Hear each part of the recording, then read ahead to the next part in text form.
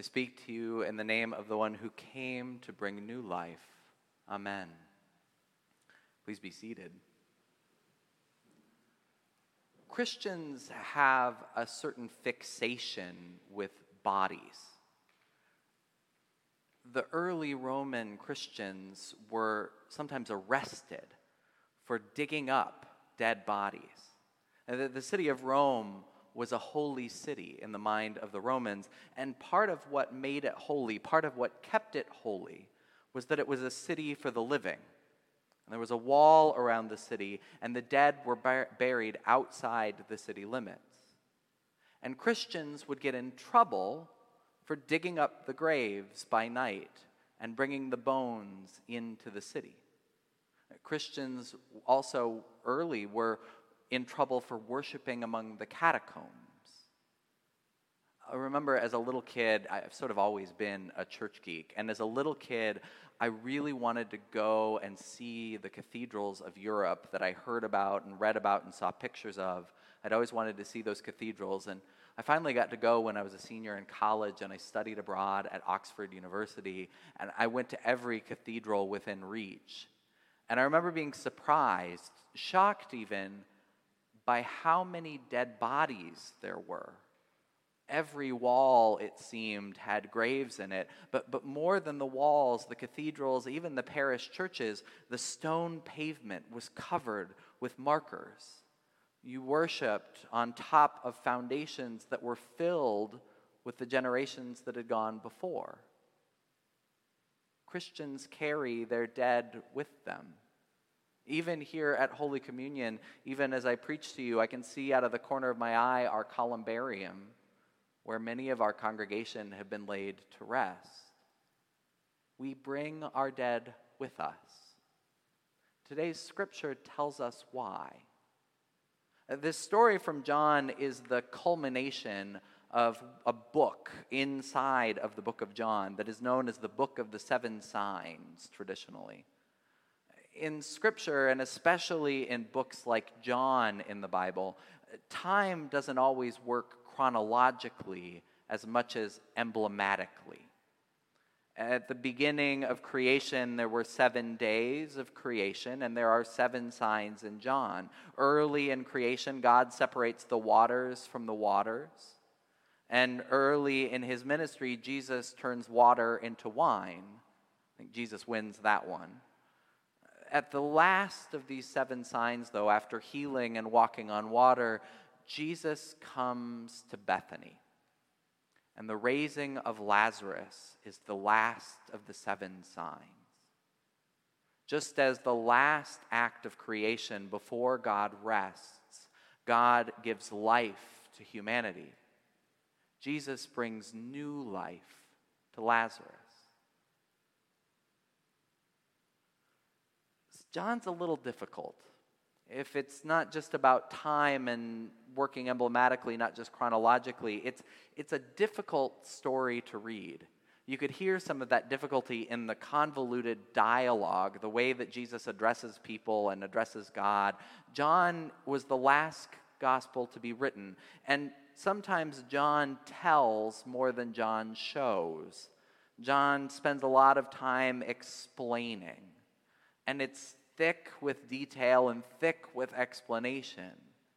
But even John can't gloss over the humanity at the heart of today's gospel.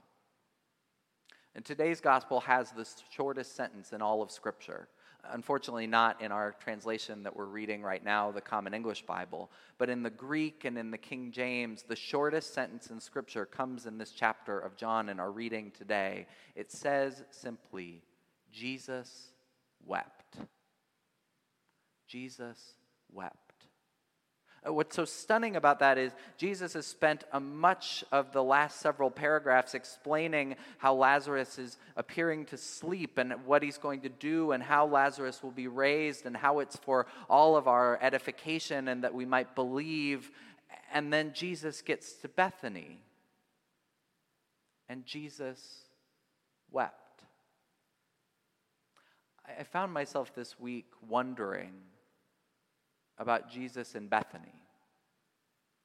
Twice Jesus has to hear from the sisters, once from Martha, "Brother, Jesus, Lord, if you had been here, my brother would not have died." Then from Mary, "Lord, if you had been here, my brother would not have died." Then those words are given to the crowd. If he'd been here, he had healed the blind man, maybe Lazarus wouldn't have died. I found myself this week thinking about Jesus and the choice that Jesus made to delay coming to Bethany. I found myself thinking, questioning whether part of the weeping, part of the reason Jesus becomes disturbed again as he sees the tomb, as John tells us, had to do with his decision.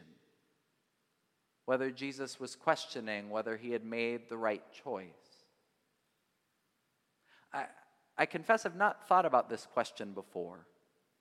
When I've preached this gospel before, I've tended to rush right to the end, to those wonderful, wonderful words, "Untie him and let him go." I've run right to the end, to the good news that we so need, to hear that Lazarus is raised. "Lazarus, come out," Jesus says. "The dead walk again." We need those words. We need to be reminded that we are a people of resurrection. And so usually when I've preached this, I've run to the end of the gospel. I've run to that hopeful moment at the end. And we need those hopeful words in these days. As we carry the dead with us, we Christians who carry our loved ones with us in worship, who often when we come to church are remembering those with whom we used to worship, those we love but see no longer. We need those words. But we need to carry not just their memories but their faith. We need to carry not just the memories of the ones we loved, but their faith as well. This past week marked the 40th anniversary of the martyrdom, the murder, the assassination of Archbishop Oscar Romero. And Romero, about a week before he was assassinated, gave an interview. And he said famously to a reporter that asked him if he feared death, he said this: "I do not believe in death without resurrection. I do not believe in death without resurrection." We need those words of faith in days like today. Romero continued, "I do not believe in death without resurrection. If they kill me, I will rise up in the spirit of the Salvadoran people. We need to carry the spirits of our saints, the spirits of our loved ones with us. We need to carry their faith forward into this day. We need the faith of those who have gone before. They say that death is a great equalizer. If that's true, then what we're finding in these days, as the coronavirus rages through our country, through our world, if death is the great equalizer, it is also a great unveiler. This virus is unveiling inequities. We need the faith that we hold, that we share with those who have gone before us as we face these challenging days.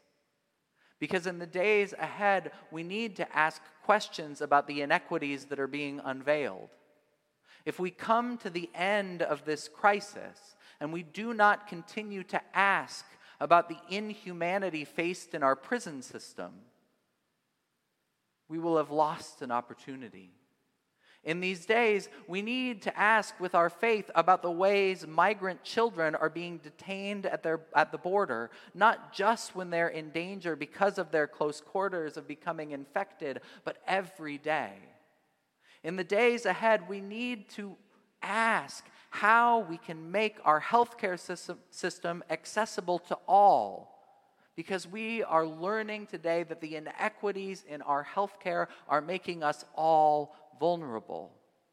In the days ahead, we need to pay attention to the unveiling that is going on. Unfortunately, we can't rush to the end. We can't rush to the solutions.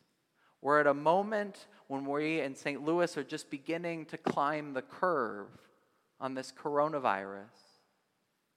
And in these days, I believe it is true that sometimes the only way out is through. Sometimes the only way out is through. And so I need to say a word to the doctors, to the nurses, to the healthcare workers. I speak to you as your patient and as a priest. And I hope I speak on behalf of this congregation when I say this. We trust you. We trust you. I say that not to burden you, but as a word of reassurance. We know that in the days ahead, you are going to face difficult decisions.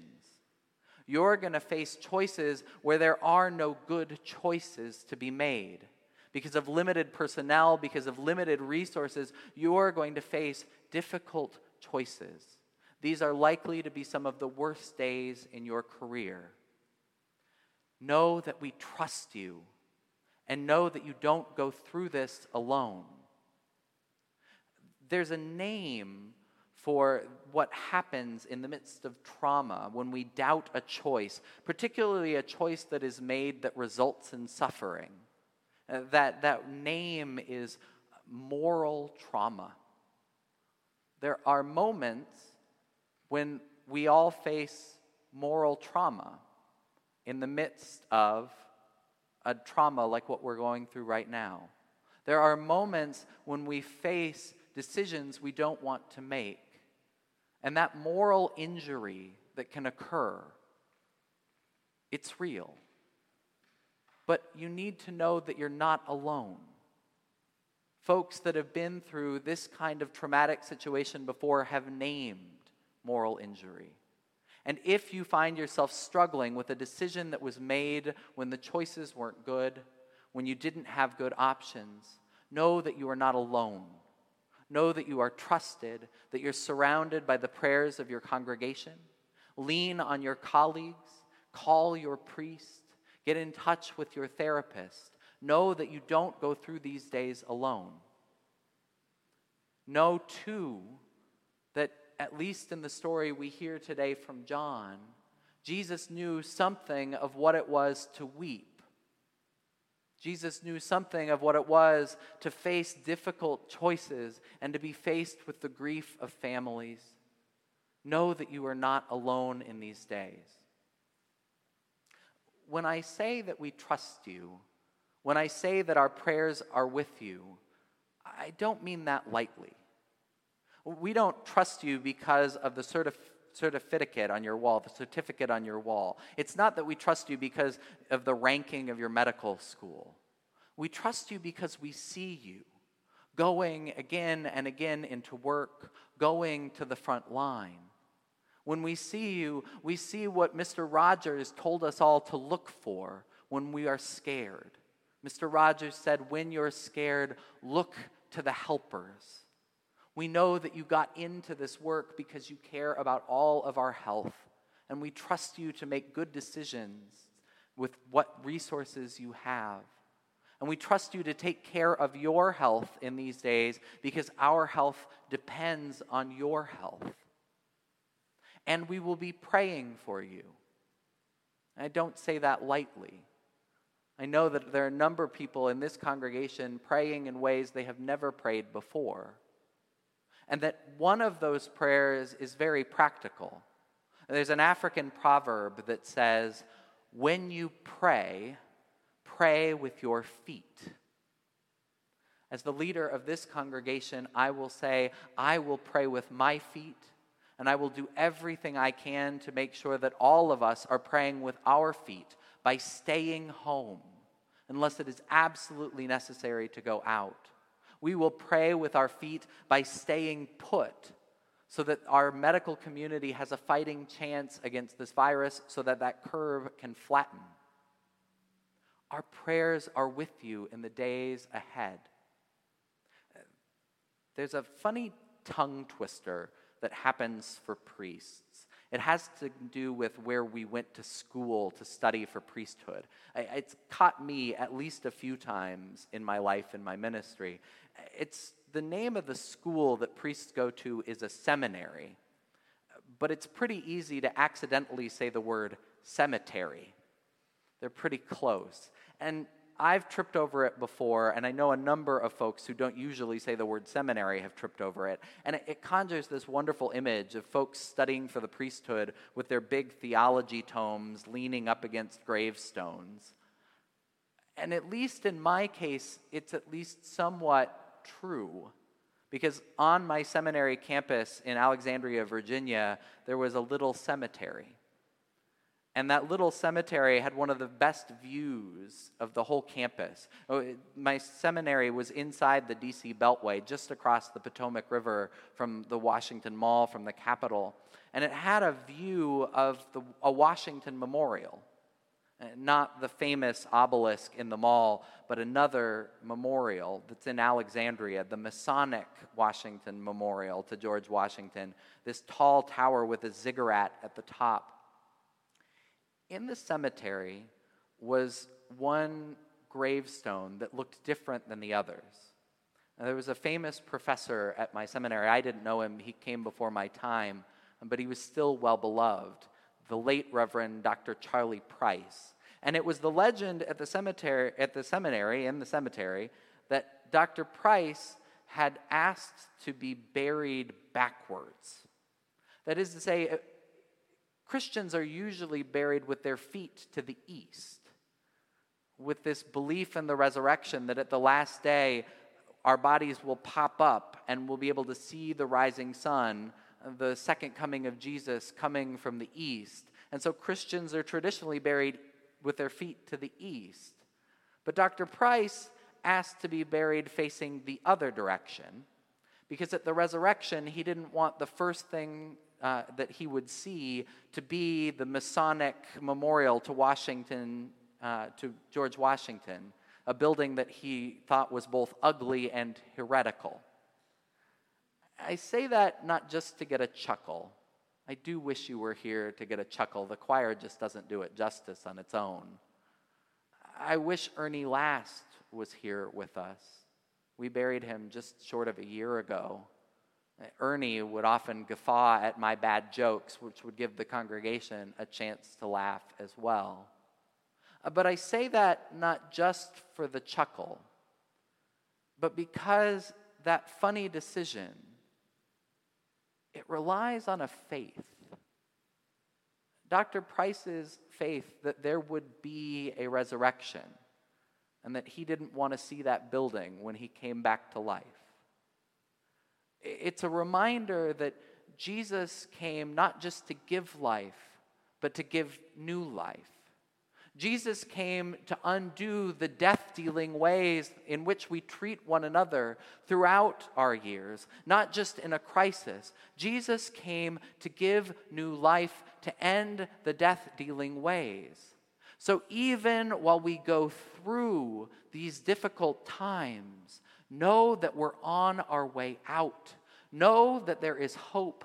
Don't let go of the hope. Don't let go in the days ahead. This Lent has been too long, too deep.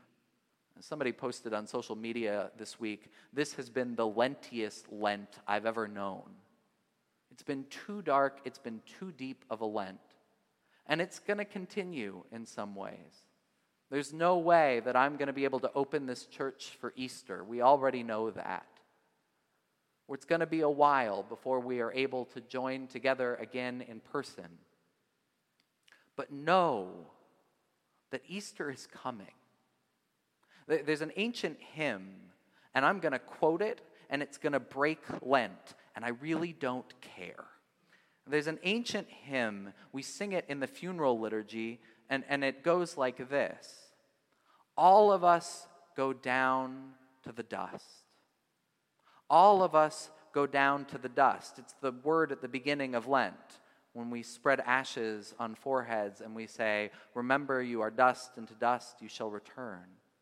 But the hymn doesn't stop there. It says, all of us go down to the dust. And here's where I'm going to break Lent. Because it goes on to say, but even at the grave, we make our song, Alleluia, Alleluia, Alleluia. Yes, I said it, and I will say it again, Alleluia, Alleluia, Alleluia. We need that word. We need to say that word defiantly. Because the Bible tells us that though we will weep, and though God does weep with us, weeping is not the end of the story. The story goes on. Death does not have the last word. As the psalm says, weeping may spend the night, but joy comes in the morning. Don't get stuck.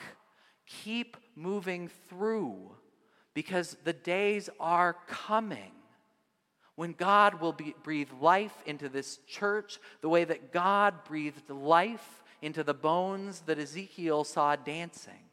The day is coming, and we have to keep going. We have to keep believing. We have to keep moving and praying with our feet and working against this virus, because Christians believe the strangest and most unlikely truth, that them bones are going to dance around, that Lazarus will rise. So alleluia, alleluia, alleluia. Say it even in the midst of Lent. Amen.